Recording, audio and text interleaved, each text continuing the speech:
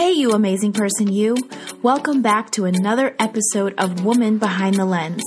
This podcast is dedicated to inspiring, empowering, and educating the woman God has called to get behind the lens and boldly produce stories that will impact the world. Think of it this way. God has already greenlit your movie. So, think of me as your producing partner, helping you get the job done. I'm your host, award-winning actress, filmmaker, and community advocate, Deja Renuka Henry. I'm so glad you're here. Let's start the show. So, what does it mean to be God's filmmaker? There's a lot of ways that you can be a filmmaker. You can make stories for marketing companies, for corporations, for followers, for money, for fame, for your own artistic expression, for your own ego. I've tried all of these, but when you're called and set apart for Him, you can't just do anything for anyone anymore. In order for me to tell you how I became God's filmmaker, I'm going to have to tell you a story. I'm going to have to tell you a story that starts in 2015. That is the year that I was diagnosed with multiple sclerosis. I was at home. I'd been having symptoms for years, probably starting since I was a teenager. But we never knew what it was. I went through so many doctors and testings. We didn't know. So here I am in 2015. I'm in my 30s. We just have gone through a really, really rough patch in our family. We are coming out of the storm. We actually moved and felt like things were kind of looking up. But I had been having some intense headaches, and they were just getting worse and worse and worse. And my husband had been traveling for several weeks, and I remember the week that he was back, I woke up in that morning. Just like I do every morning, I looked outside. I thanked God for waking me up in the morning. I went to the restroom, and I remember starting to feel very weird. And then I started to feel like, oh my gosh, I'm going to pass out. Then I remember thinking, Deja, stop being so dramatic. You're going to be fine. You're just being too dramatic.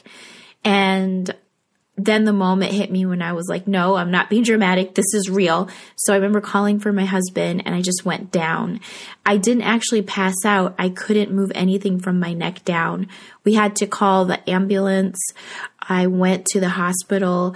They gave me some medication, and over time I started to regain movement. But their conclusion was that I had vertigo. I went home. I thought that was very strange. I didn't understand what was happening to me, but it was very frustrating.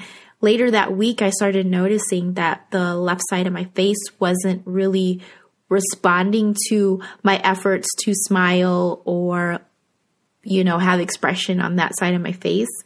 And then slowly I noticed that my hearing was getting cloudy, or it felt like cotton was in my ears. I started to slowly swell everywhere. I was losing my balance.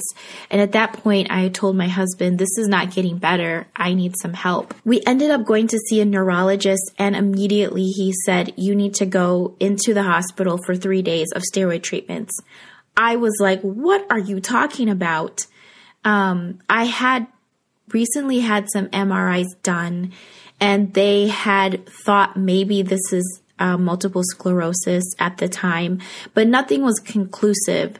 I didn't have doctors really around me kind of telling me what was going on until it had gotten so bad I had to go to the hospital. And I wasn't there for 3 days. I was there for 7 days. 7 days of steroid treatments. Actually, I take that back around the testing. Immediately when I went in, I had some MRIs done, and they came in right away, and they were like, you have so many lesions on your brain and on your spine. You have MS, and we don't need to do any further testing. I was so full of emotions because for several years I'd been wondering what was going on with me.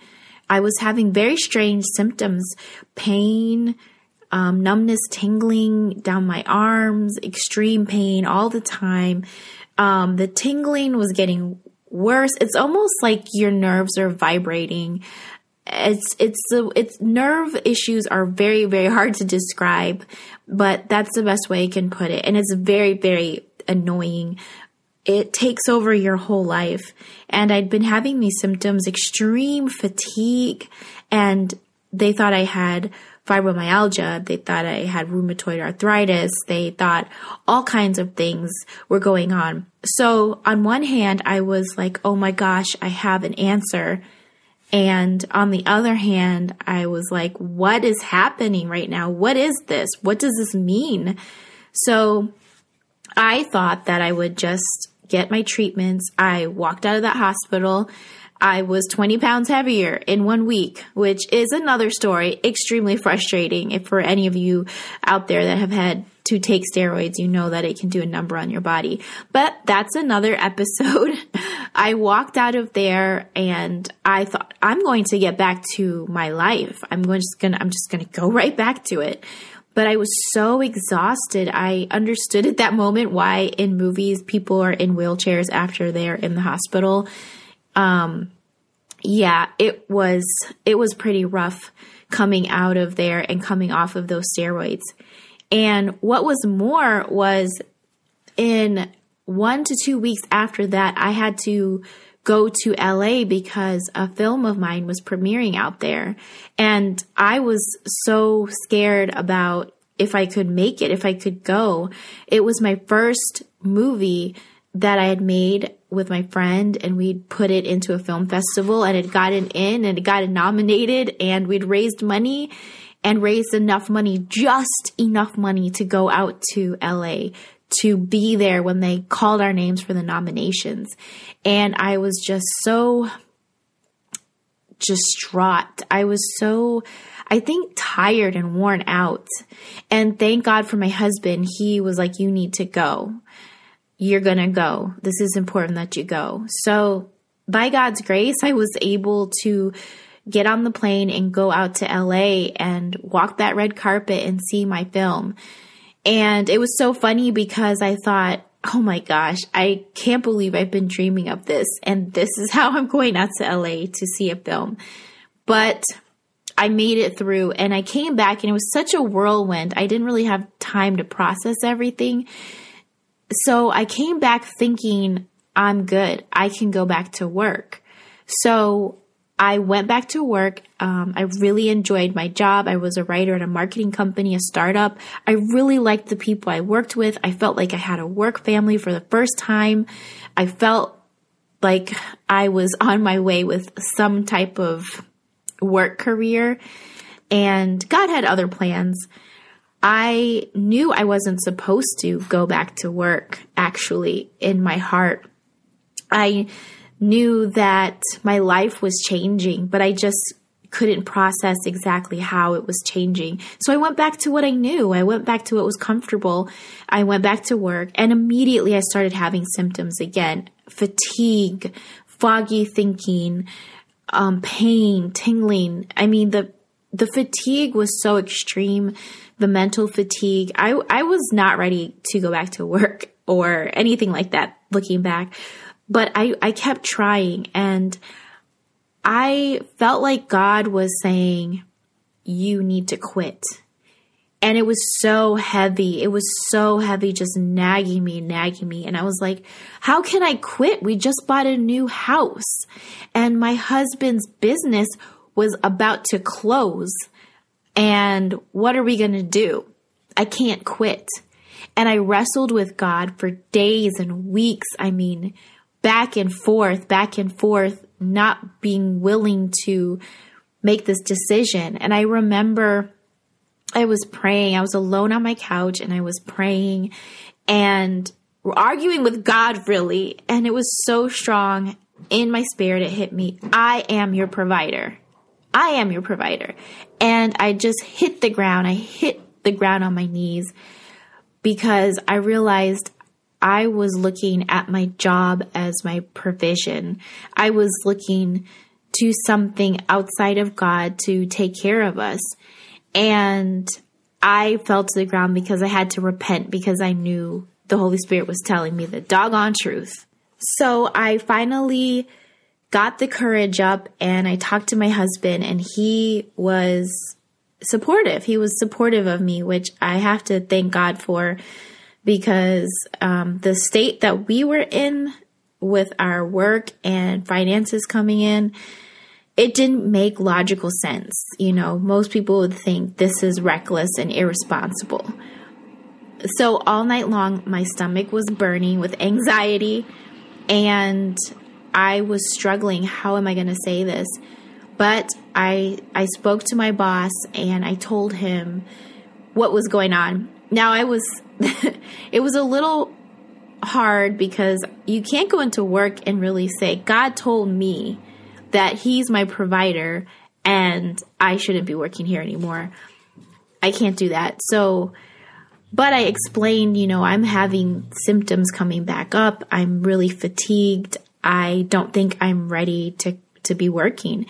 And my boss was very understanding, very supportive, and immediately told everyone. We explained it, and that was it. I really was surprised at how quickly it went. I really expected to get another 2 weeks of work in, but to tell you the truth, I was glad. I was so mentally and physically exhausted. I was so worn out, and I was realizing life is going to be different. Life is going to change. From now on, things aren't going to be the same. From that point on, I had to throw myself into things at home, resting, and actually I was able to do things I didn't have time before to do, which is hang out with my kids, take them to the library, take them to the park, things like that. But I started to get so good at taking care of the house that I remember one day I was sitting on the couch and dinner was done, the house was clean, and laundry was going. And I was like, I'm so bored right now. But I knew in my heart that that's what God wanted this time to be for me, to learn how to get good at the foundational things of life, just being able to take care of the house. It sounds funny to say that now, but at the time it wasn't very easy for me. It was really, really hard actually, just to take care of my house, to take care of the laundry, things like that. I just didn't like doing it at all. And when your house is not in order, it actually causes problems in other areas of your life. And I was actually glad for that time to figure out, okay, how do I take care of my family, take care of the house, make sure things are in order, and then build upon that. So that's what that time taught me, was you foundationally need to have certain things in order, whether it's you or your spouse, however you work it out. That is your family. Everybody's different.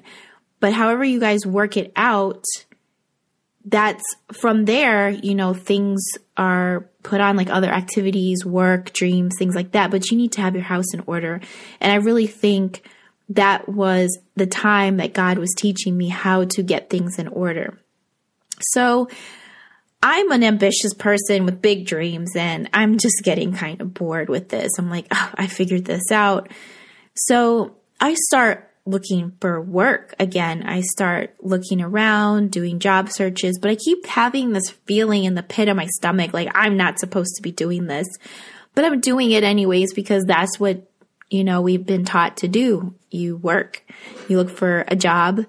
And I was like, yes, it's time for me to go back to work because I think that I'm doing better. I've gone from not being able to clean for more than 5 minutes to being able to work around the house and things like that for an hour. And again, looking back, it feels like God was using that time to kind of build up my endurance again, in a low stakes situation where I'm just in my home working at my own pace. So yeah, looking back, like right now, as I'm talking about this, I'm actually reflecting on God's grace to helping me build my endurance quietly and simply and without pressure. But yet, me being ambitious and feeling like I need to contribute and not wanting to be lazy, a lazy wife, I am looking for work, but I just feel like I'm not supposed to do this at all. I remember I was at the library with my family, and I remember picking up a classified newspaper with different jobs. And I came home and I put it on my kitchen island. And I remember I just did all this other stuff with the kids. I just kept walking past the island back and forth looking at it. I never picked it up, but every time I looked at it, I felt repulsed. Like this was a force field of repulsion around this paper. Like, do not pick this up. And yes, I picked it up and I just felt like, like I was going to vomit. And the feeling was, what are you doing? I told you not to do this. I told you not to look for a job. And it was so strong, almost like I am your provider, that I was like, I just threw it away. I was like, I'm not doing this. Okay, God, okay. So more time passes and I'm praying, and finally God's like, I got something for you. And it was almost this feeling like, a friend who has a big surprise and they just cannot wait. Like there's so much joy on the other side waiting. Like when you walk through this door, you're going to be so happy and your friend's going to be so happy to see you happy. That's how I felt like Jesus was talking to me. Like, ooh, I can't wait. I got something for you. And not too much later, I ended up having an opportunity to serve with AmeriCorps, with the Immigrant and Refugee Service Corps. I served for 2 terms, so around 2 years, and it changed my life. Let me tell you, it changed my life so much. Every 2 weeks, we had personal development. We had mental health training. We worked with immigrants and refugees. I learned how change is made. This is something I've been yearning for in my heart, and I just didn't know how to go about learning about this stuff. But I've always asked the question, how does change actually get made? Like, what are the steps to actually change communities and change hearts? I see people doing it, but how do you learn how to do that? And so when I was in AmeriCorps, I learned how to network. I learned how to partner. I learned how to be strategic. I learned the vernacular and the words, how to articulate myself, how to have civic engagement and civic discussion. I got to talk to mental health professionals on the cutting edge, working with immigrants in the city. I got to talk to people who are actually working on policy, lawyers. I mean, it was so transformative when I tell you, just learning about how multi-ethnic and multiple religious backgrounds work together. I was serving in the Interfaith Center, and then I was working at my mother-in-law's mission that I'd been volunteering for around 15 years at that point. But I was placed there officially with AmeriCorps. So with AmeriCorps, you're placed with a nonprofit, and then you're also doing AmeriCorps work. So part of it was with the Interfaith Center, working to bring mental health resources to faith organizations. And during that time, I had an opportunity to create a film.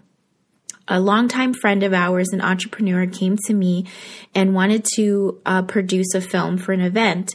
And that short film, a very short video idea turned into an actual short film that has been accepted to multiple film festivals. And we've been able to show it around the city to urban and suburban and Black, white, immigrant groups and have discussions around mental health. And that whole process really changed me. It was such a wonderful opportunity to make that film, to see and learn how art can make change. That is the question that I've been asking for years. And when I tell you Jesus was excited, I can see why. He had so many answers for me, not just someone telling me, but me experiencing how change is made. Literally witnessing in conversations, people come to new realizations, new learnings, new epiphanies about themselves, and how film and storytelling can be a part of that.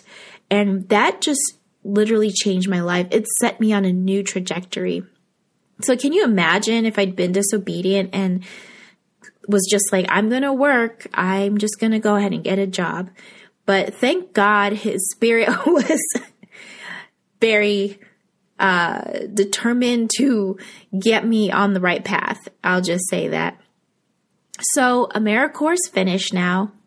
And of course, that little voice in the back of my head is like, okay, so now what am I supposed to do? Am I supposed to get a job now? And, I was all too familiar with that feeling of, no, you're not supposed to get a job. So I'm thinking, oh my gosh, what am I going to do next? I actually had some flare-ups of symptoms with MS. So honestly, I needed to rest. I was really starting to have some more trouble with walking and things like that.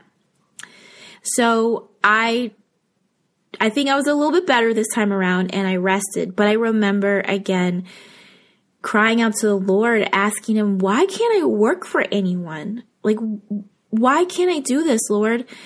I want to contribute to my family's income. I want to help us out. I want to accomplish our dreams, that require money, to be honest. My kids are growing up. Honestly, college is coming around the corner. Lord, why can't I work? And then I thought, well, I actually think God was like, well, if you did, would you be happy if you were working for someone else? And then my question was like, why can't I be happy working for anybody else? Like, what is wrong with me? Seriously, what is wrong with me? Why can't I do this? And why can't I be happy doing it? I had changed so much and I just knew I was just in this weird place. And I was like, Lord, why? Why can't I? And I remember just being on my knees again, like in the middle of my bedroom, just like, what's going on? Why? And it was so loud once again, because you are my filmmaker. That's what I heard. I was like, what? Then I was like, oh, everything was making sense. I'm God's filmmaker. That's why I can't do this for anyone else. I wouldn't be happy. It never works out. And I just can't do it. I can't tell stories that he doesn't want me to tell. I can't work with people he doesn't want me to work for. I just can't. I just can't. And it's not just me. It's literally like everything conspires against it.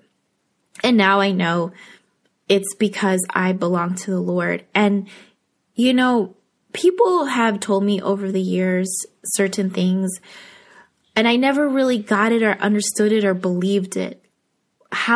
What does that mean? Who am I? Me? I look around and I see people who honestly have more money, more resources, more education, more followers, more everything. And I've never been the one chosen in school. I've never been the one that stood out. I've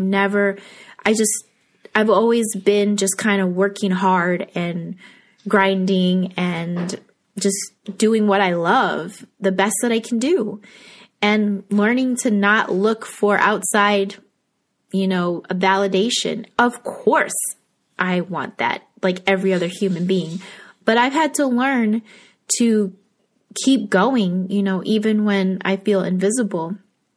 And now I see that it was all training. It was all training. And just knowing that I was God's filmmaker is something that I could keep falling back on when I was feeling confused or discouraged. And when those feelings came back up again or things weren't working out, I could always come back to the fact that I'm God's filmmaker and he has a plan for me and he has a plan to help me and give me a future and give me a hope. So that was episode number 1 of Woman Behind the Lens. I just wanted to share with you guys my story and help you understand how I figured out that I was God's filmmaker and that this is really a calling for me. And in episode number 2, I'm going to share some practical tips to help you moving forward as you tell the stories that you feel like God has put on your heart to tell. So stay tuned for episode number 2, and I'll see you next time. Thanks. Woman Behind the Lens is brought to you by Blue House Entertainment, which is a social impact entertainment company dedicated to telling diverse stories that facilitate heart-changing conversation to elevate our culture to a more equitable, inclusive, and empathetic society.